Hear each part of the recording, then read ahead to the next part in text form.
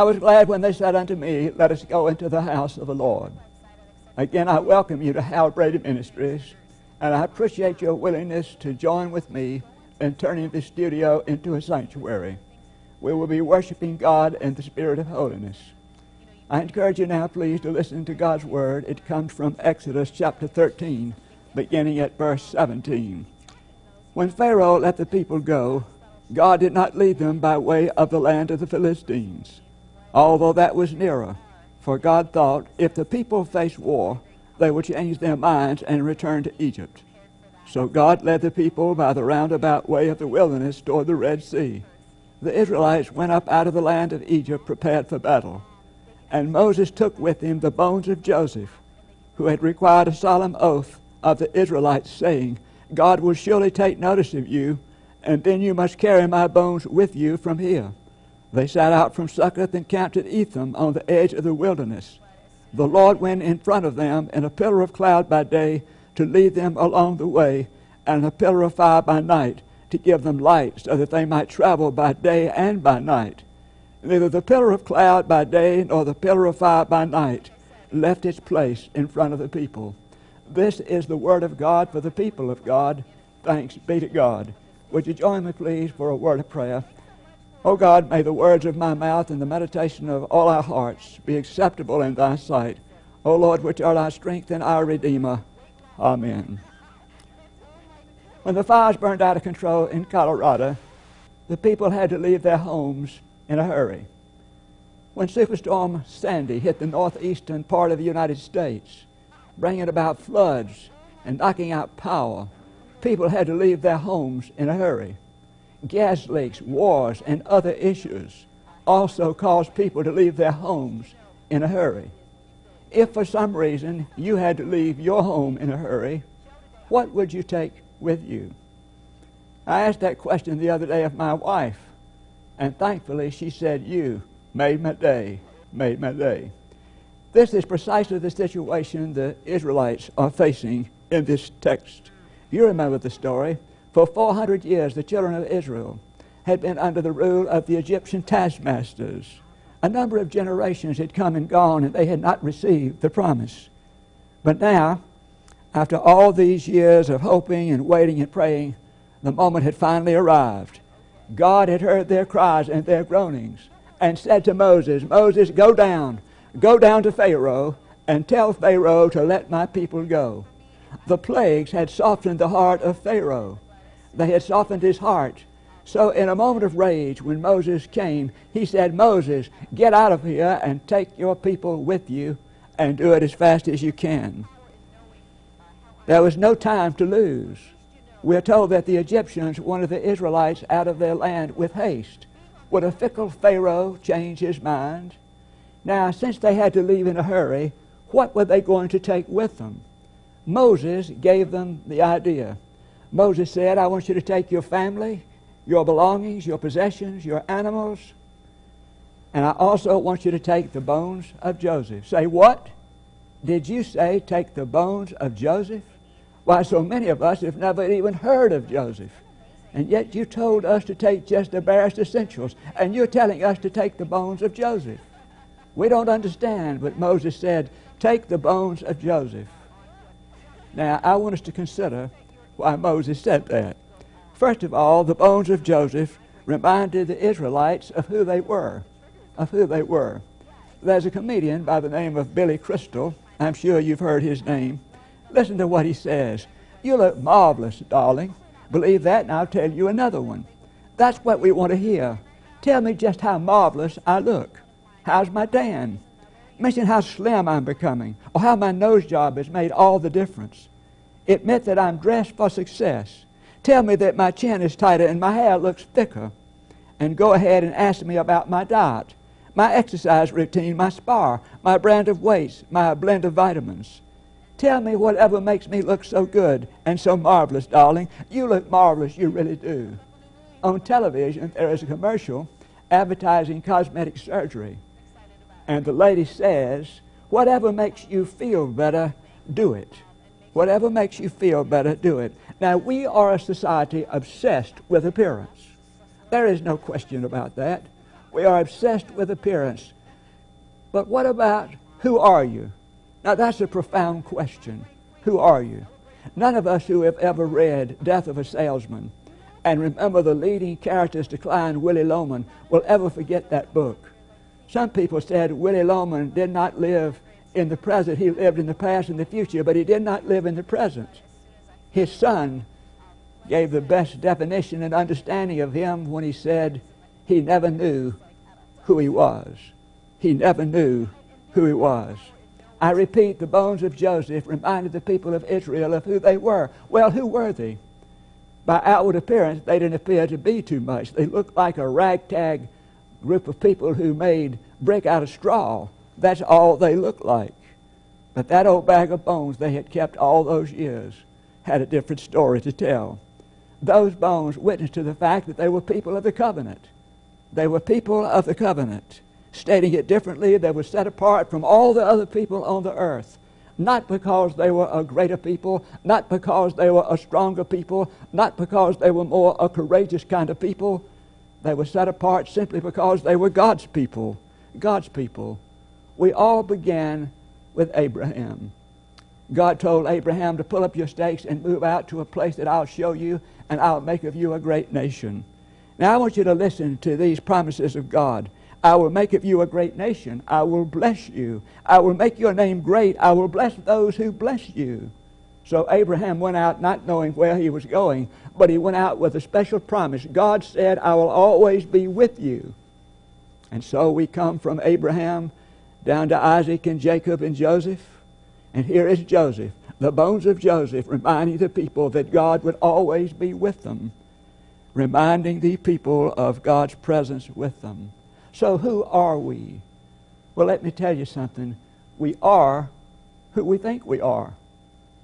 If you think that you're taken advantage of and that you feel sorry for yourself chances are you will be exploited by others for a long time to come.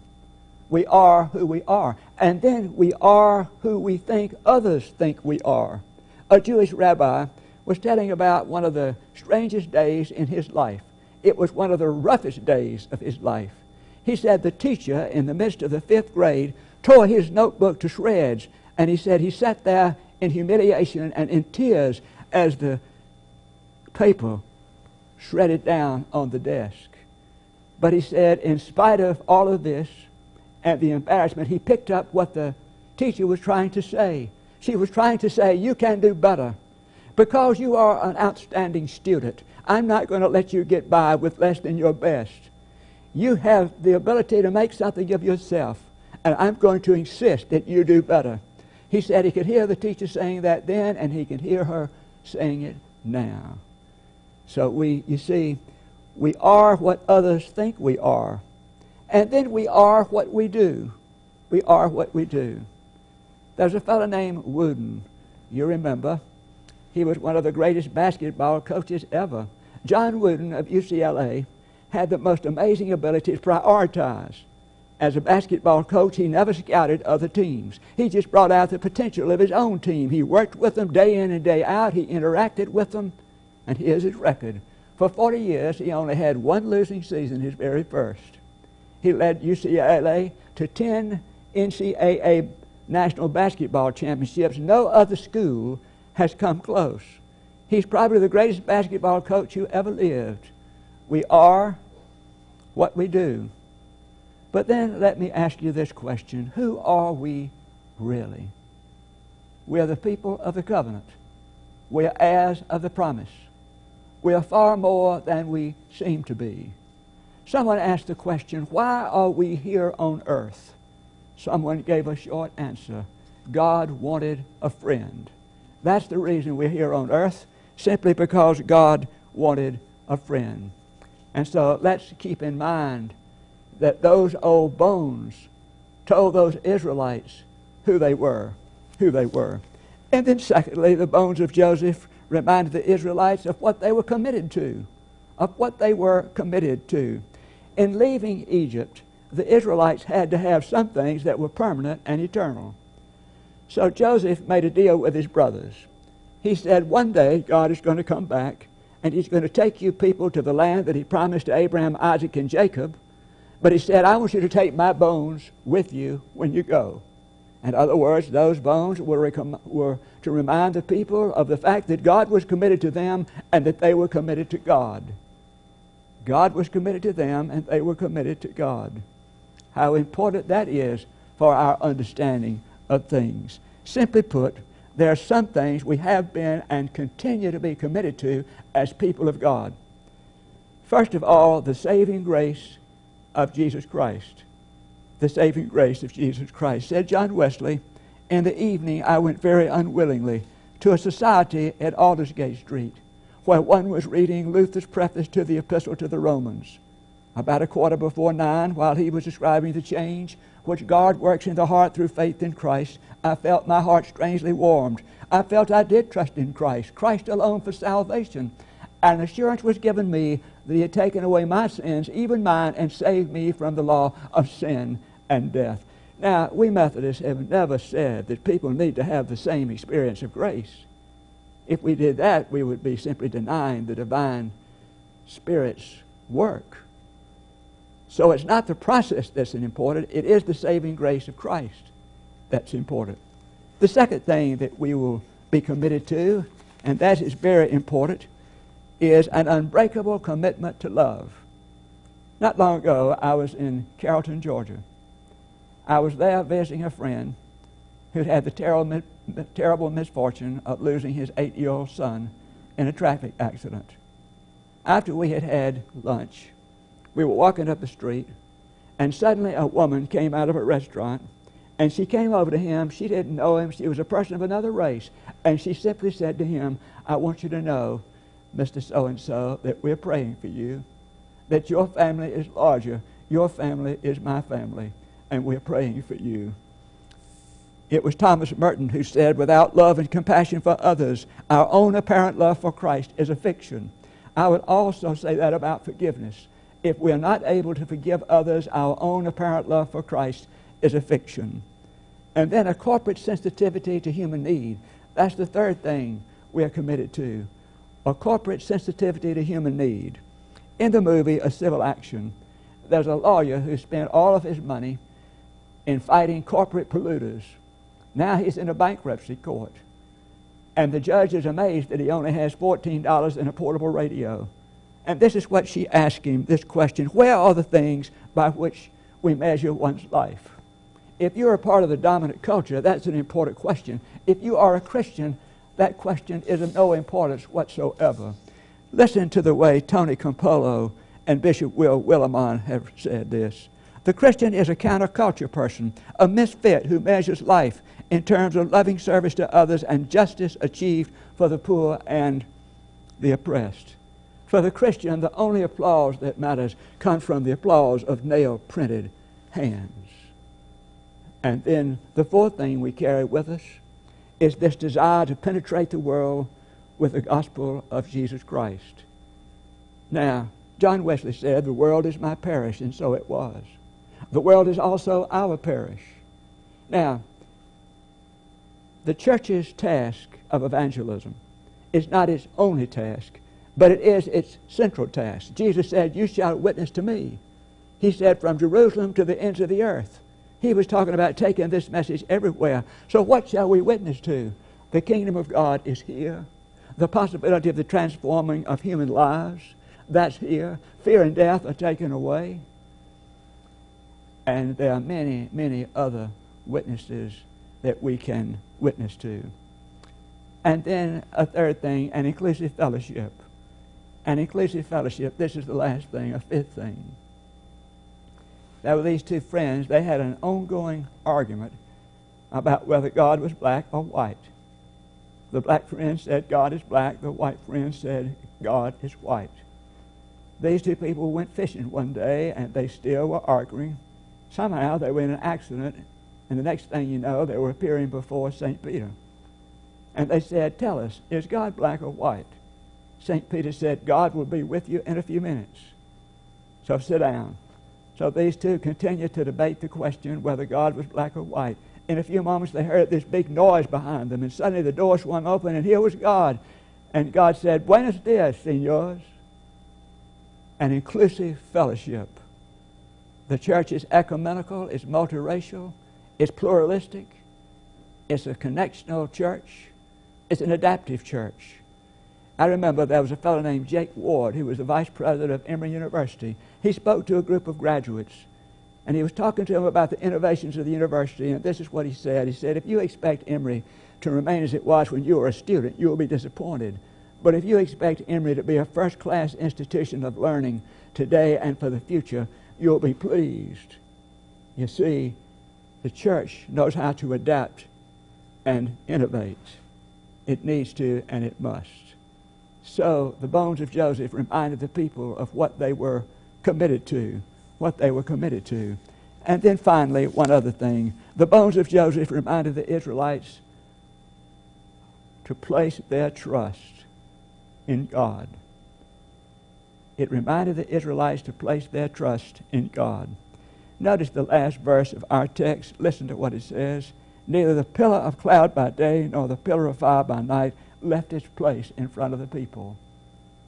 Just as the bones of Joseph reminded the people of the past, so did the pillar of light and fire. Along with the burning bush, this was the divine manifestation of God's presence with them. God would always be with them.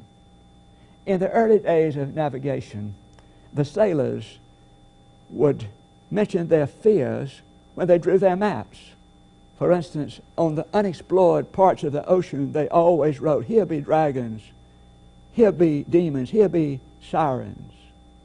I wonder if we were looking at your life today, would we see areas unexplored that said, "Here be demons, here be dragons, here be sirens"? Well, if so, I want you to take heart from John Franklin. He was a master mariner in the times of King Henry V. This fellow got out there and he simply said that God was with us in all things. And instead of writing, "Here be demons, he'll be dragons, he'll be sirens. He simply wrote, here is God. Mark it down. There is no place that we can go without God. We may be transferred, we may be hospitalized, we may be this, that, and the other, but there's no place we can go where God is not. I want you to listen to this poem. Said the robin to the sparrow, I should really like to know why these anxious human beings rush about and worry so. Said the sparrow to the robin, friend, I think it must be that they have no heavenly Father such as cares for you and me. Those old bones of Joseph, they tell us a lot of things. They tell us who we are, what we're committed to, and where we can place our trust. Let us pray. Lord, we're grateful for this lesson of the bones of Joseph. Help us, O God, to be mindful and open to receive the true purpose of these bones in our own lives. And help us truly to know who we are in you and what we're committed to in you and where we can place our trust in you. It's in your name. Amen. Let me thank you again for joining us tonight, and I want you to know that these programs of ministry are on the website. So if you are interested, it's www.howardbradyministries.com. I invite you to join us every Thursday night and on the website, and God bless you.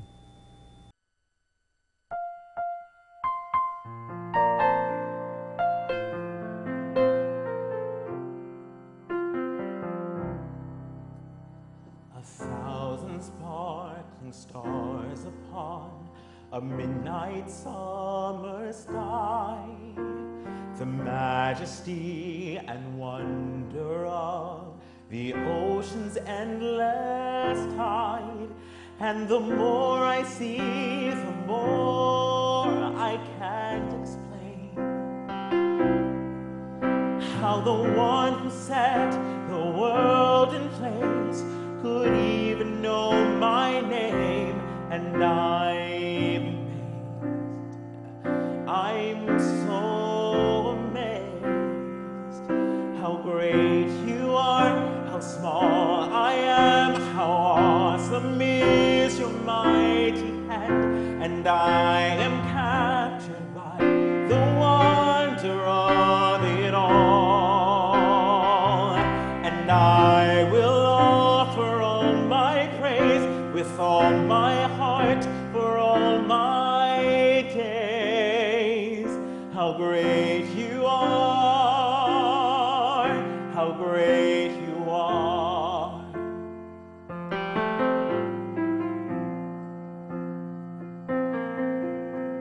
A million snowflakes gently fall, yet no two are the same.